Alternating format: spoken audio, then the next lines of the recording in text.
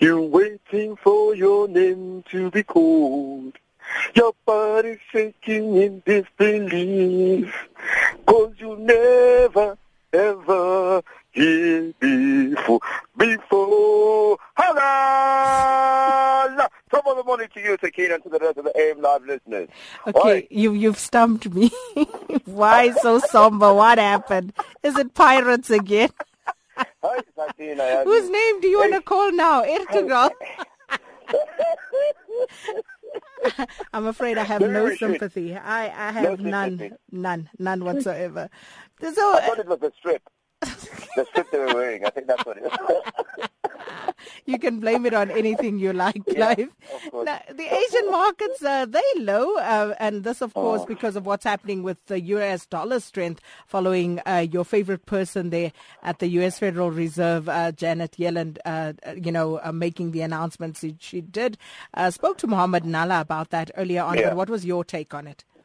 You know, I don't want to add on to what Mohammed said already because I think he was point on. But I think one of the things that have made the U.S. market so sensitive in recent times is that for the first time in a very long time, in actual fact, anything that the Federal Chair says seems to have an impact, on a bigger impact than it used to on the market.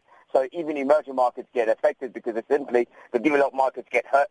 And then obviously you can feel the rash of that impact in the rest of the Asian markets this morning as they opened up. They were very, very somber and they were not doing what we expect them to do. So one of the things that obviously she mentioned about that time, it's not the first time she's talking about it. Remember, she has talked about a period in time or calculating the time and then talking about data-dependent decisions that they have to make. But is it going to happen that they're going to raise interest rates in December? And I think that's the question on everyone's lips. And yet, again, as smart as she is, Janet Yellen has not given us the answer, but has given an indication that there are certain aspects of what they're doing that will contribute to them actually increasing interest rates in December. When you look at the Asian markets, Sakina, very difficult to tell them apart, but the Australian ASX 200 was down by 0.86%. Shanghai Composite Index slightly up in the positive, 0.8%, and the Hang Seng down 1.32%. That's not good at all. And in Mumbai, the Sensex there gives you a positive 22 basis points. The Nikkei top 25, a little slide up by 0.19%, and the Taiwan index there, top 50 index there, down by 0.51%. So it's all in fairness, the response by the market seems to suggest that perhaps maybe there is a chance that the Fed might just raise interest rates in December. And then, of course, BRICS nations in India, they've consolidated efforts against terrorism. They've welcomed the new UN General Secretary, Antonio Guterres. Talk to us, what's going on there? I'm impressed. Like, you can mention his name. I struggled a little bit. I can do the Antonio part, but the rest I just black out. If you hear it often enough, trust me, it will come. Listen, the best countries were very, very united yesterday, Sakina. I saw President Zuma was also there, very determined to make things right. What is interesting for me about this particular story is that why is it that we are getting involved again now in this fighting of terrorism?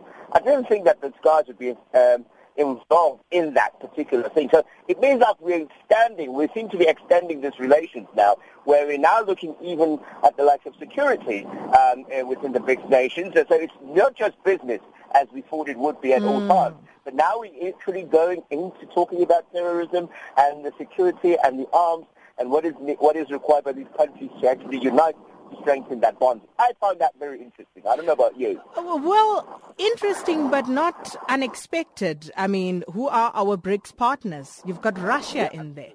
So, it's inevitable that we would get dragged into that. It was one of those. But, of course, what do you make of the fact that people are talking about the fact that the Minister of Finance was not present?